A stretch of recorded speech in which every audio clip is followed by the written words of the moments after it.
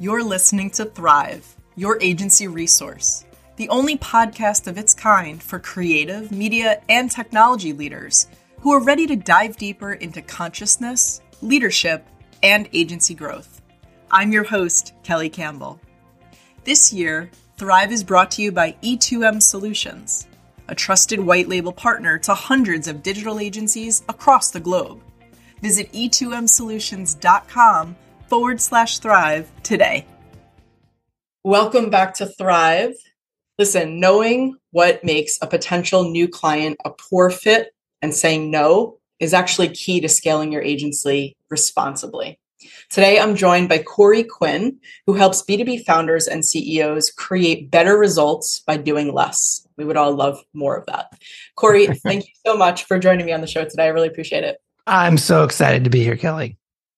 So what you say is if growth is your goal, then you have to get really, really dialed in, really good at figuring out what the one problem is that you're great at solving.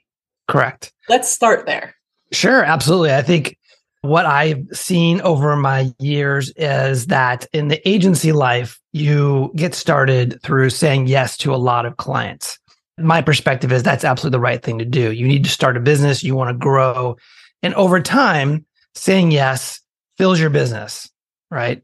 However, what happens more often than not is that you end up with a book of business that becomes difficult to grow. Acquiring new customers becomes too expensive, whether that's because you're having a hard time differentiating yourself or PPC ads are too expensive, or maybe you're using third-party providers that are doing sort of lead gen for you that's not really working. You also tend to lose customers at a rate that's not sustainable, right? And your innovation as an agency begins to wane. And so that really puts a cap on your ability to grow to the next level. And so when you've reached that point where you're sort of feeling these three areas of pain, you may be saying yes too often. And that's a time to really take a step back and look at your book of business and figure out, what am I really good at? Let's look at the current evidence, look at the current book of business. Let's take a look within, if you will, and see which clients really resonate with the work that we do, the things that we like doing. What are those things? And really, what is our sweet spot? And knowing that through that introspection, if you will, that evidence that you have in your book of business will allow you to begin the process of specializing. Yeah. Well, introspection is a very welcome word around here. Awesome. One of the things, though, that I heard you say when you're talking about, winding up with this book of business that you don't really want, I feel like a lot of times when I'm brought in as either conscious leadership coach or agency growth consultant, some of the things that we're looking at are all of the clients that have been there, and we call them legacy clients, right? Yes. I've absolutely had this same situation when I had my agency, and it's like these clients that have been around for over a decade, they are definitely like the lowest retainers because we haven't raised their rates in so long. They're the ones who are asking us to do things that we don't really love doing, that are not in our wheelhouse, like you're talking about. So it makes our job as coaches and consultants more difficult if you hang on to those clients, and not all money is good money, right? Correct. Yeah. I mean, I think it's a unique problem in that those legacy clients, they're still with you because you have a relationship with them. There's some level of trust, a lot of shared history. And so, it's hard to be able to say goodbye to them in a sort of a black and white situation, right? You kind of have to look at that on a case by case basis. And in some cases, unfortunately, you're going to have to say goodbye. In other cases, you could find a way to make it work. Yeah, I think so too. And I think, if the trust and the relationship is really there over a long period of time, they are going to understand. I think what helped us in that particular situation was having a really good home for them to go to. Yes. Transfer that ownership, and then getting a piece of that for a year, 2 years, 3 years, whatever the case may be. So it's not all bad, and you can maintain those relationships and you don't have to lose them. But that's not what we're here to talk about.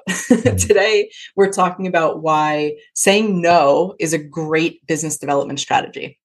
And I love this conversation so much because I'm a big fan of positioning and business development, and how all of this makes biz dev so much easier.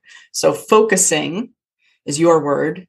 To me, that kind of translates into a couple of things: awareness, what I would call authentic positioning, and saying no to everything outside of what you are uniquely excellent at, is how you put it. How does that sort of triumvirate create more value? Wonderful question, Kelly. So I'll give you an example of my last full-time role. I was an executive at a company called Scorpion. It's an agency that serves small to medium-sized businesses. I came in as the chief marketing officer back in 2015, and the company was doing $20 million in annual recurring revenue.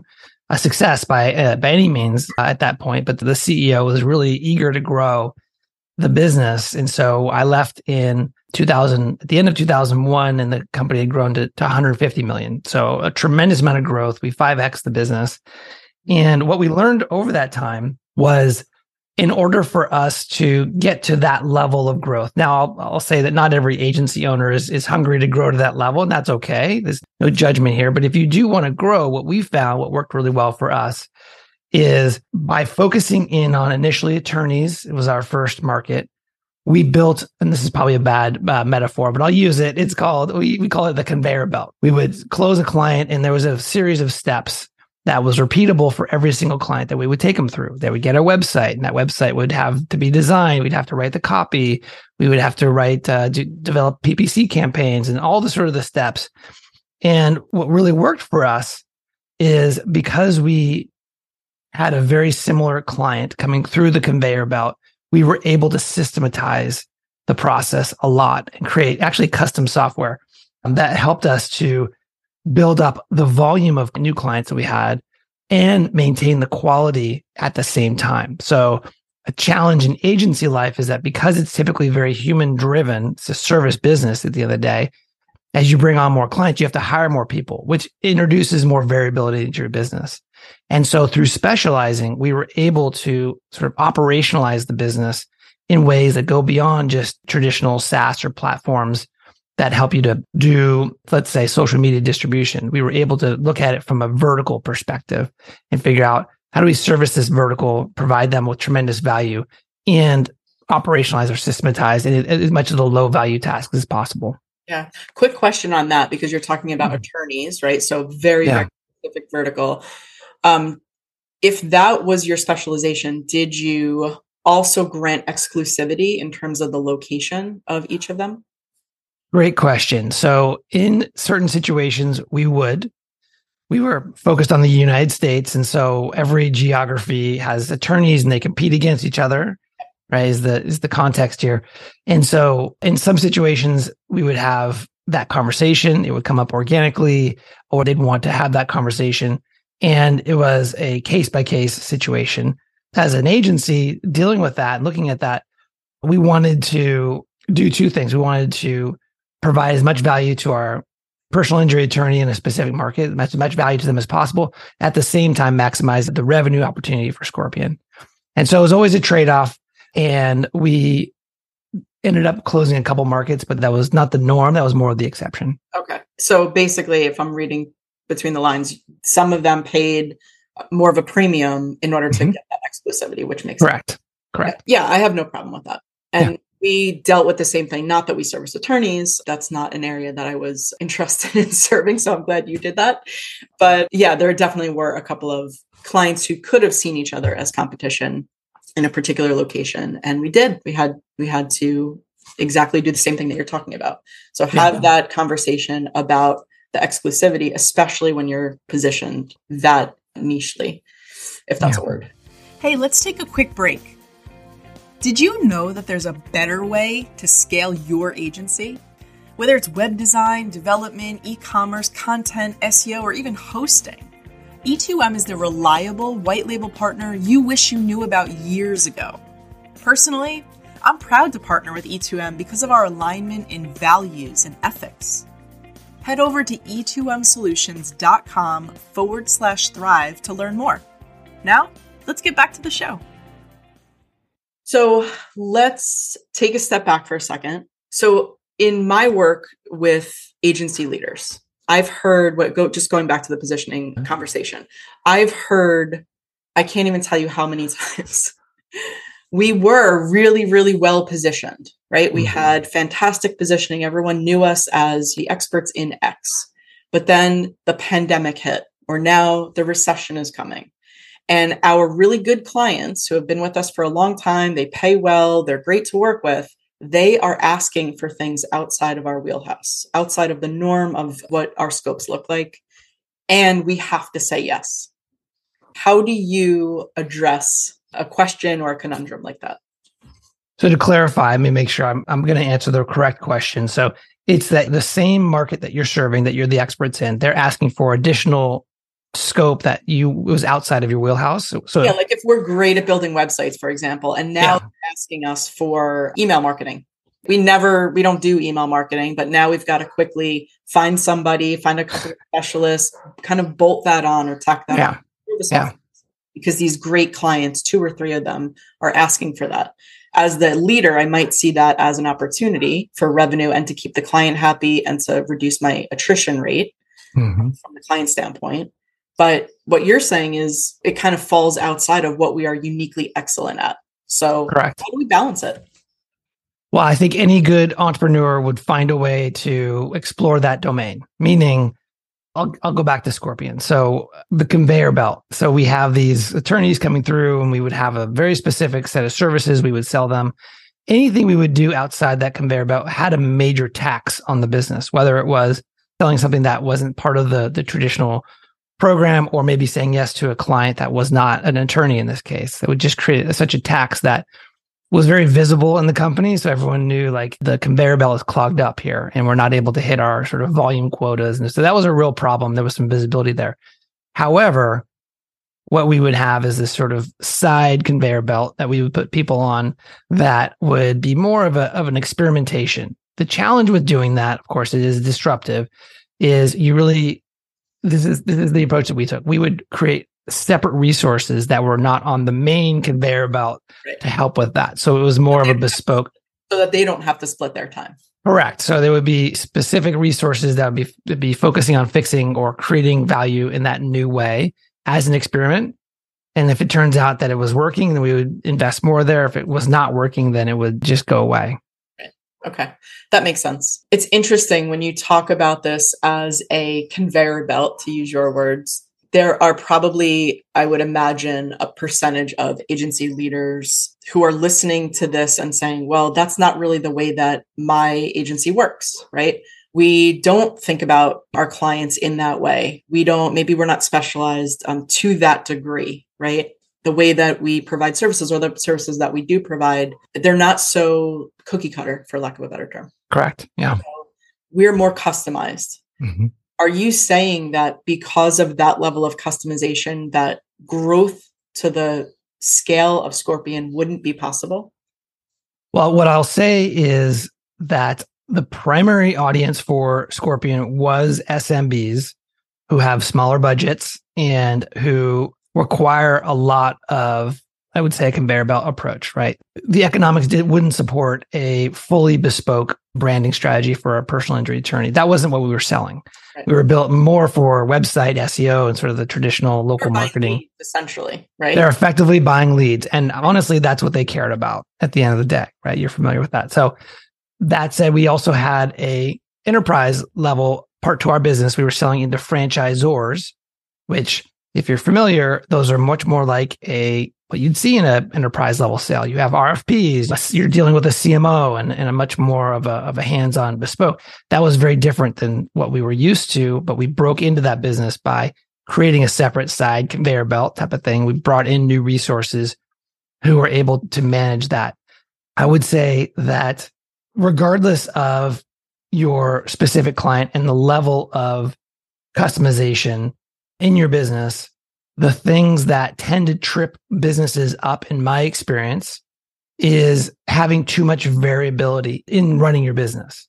So one way to get more scale, one way to grow is to reduce the variability where possible. That doesn't mean that everything has to be completely cookie cutter, because that may not work for the market that you're serving, but there may be operationalizing your service levels or the products you create. And I think a lot of this isn't rocket science, but that variability will create more, I'd say, overhead and cost. So as a business owner, how do you lower the amount of the overhead and the variability in your business so that you can grow bigger? Okay. So let's go back to saying no, right? I Right. think this is something that is so hard, especially in, again, this sort of like looming economic downturn. A lot of agency leaders who are responsible, whether they have biz dev people or not, they are ultimately responsible for the agency revenue. So there's this feeling or this idea that I've heard many times where non-ideal client comes to the table and says, okay, I've got 50,000, 100,000, whatever the budget is. This is what I'm looking for. Will you take us on as a client?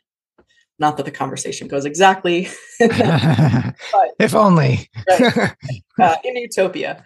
So anyhow, I think if it falls outside of what you're excellent at and it falls outside of your vertical or service positioning and you decide to take that on, we know the ramifications of that. So talk a little bit more about this idea of saying no as a business development strategy. So saying no means you're being more specific about who you're saying yes to. And once you're identified, go through that process of specializing and understanding who you're uniquely excellent at serving, let's say, the next step in that process is really creating a go-to-market plan for your agency to go get more of them. And I think regardless of the economic cycles, that is an important strategy for your business to be committed to. If you're targeting plumbers, regardless of what's happening in the economy, you're going to be targeting plumbers. However, in the side door, if a business opportunity comes in that is not a plumber, maybe it's an adjacent business, maybe it's unrelated. I think what you have to do in an economic downturn, which we may or may not be in, is as a business owner, as the founder of the agency, it really requires a judgment call, because the way I think about it is that you have a long-term commitment, let's say, to plumbers, as an example. Well, I'm not getting, in the current situation, I have this opportunity to make a lot of revenue. It's not plumbers. It's going to be disruptive, create some chaos and a lot of extra work in the short term. And that's okay from my perspective. That's okay if you end up saying yes to that in that situation, because based on where you're at, right? It's not that it's a black and white kind of very strict yes or no. If you don't fit in this specific box, you can't say yes. I think you have to use your judgment, right, and weigh the pros and cons between the short-term sort of revenue and long-term costs. So I hear it's a judgment call. It's a case-by-case basis. Yeah. It's not conditional logic. If they're not a plumber, we say, right? So I get that. I also wonder about saying no to the clients that present red flags during the sales process, during the business development process, right? So I think about red flags or yellow flags and tallying those up as I'm going through, let's say, a discovery call, and then maybe presenting a proposal. Like, I'm gathering a lot of information about this client. Maybe I'm doing, some due diligence even before that discovery call. I want to understand more about who these people are that I'm going to be working with. And if they present multiple red flags, that might be one of the reasons why I filter them out as a prospect. And so, saying no to me is, in terms of business development strategy, it is boundary setting. It's having really strong, healthy boundaries, which means that you've got to be really solid within yourself and, knowing the value of your agency. And also, I'm going to say this, even protecting your team, because that's also your job as the leaders, to protect that team, not 100%. Think about, revenue, shiny object over here. Let's bring that in, cause that chaos and that turbulence, drive everybody crazy. The revenue might look good, but I'm telling you, every single time that I have gone against that inner knowing, that gut instinct, and took on a client that I knew was not the right fit, or it had a couple of red flags, I regretted it 100% of the time. Well, I'm in that boat. If a prospect is a jerk during the sales process, they're definitely going to be a jerk as a client. Sure. Right. But sometimes it's a little bit subtle. Right. No, I'm agreeing with you 100%. It is. We dealt with local businesses, which would have Yelp profiles. And for sure, if they had like a 1-star rating because people did not like working with them as their customers, we saw that. And so that is 100% correct, in that the price you're paying for that revenue may just not be worth the chaos and the headache, really. Yeah, for sure. Well, Corey, as we wrap up here, this has been a great conversation. Any final words of wisdom? Thank you, Kelly. I would say that on your journey as a agency owner and your growth, I'm really encourage you to every once in a while, whether it's quarterly basis, semi-annual, or annual basis, to stop and look at your business and really try and be curious about what are the things you're uniquely excellent at, because those things are what you can build a business around, and you can build a really healthy, profitable business that you and your employees like working in. But it's not going to find you. You have to go find it. That's something that I think is important for every business owner to do. Yeah, that's great. Thank you so much again. Sure. My pleasure. Thank you. And thank you for joining us. If you liked this episode, please rate the show or subscribe wherever you watch or listen.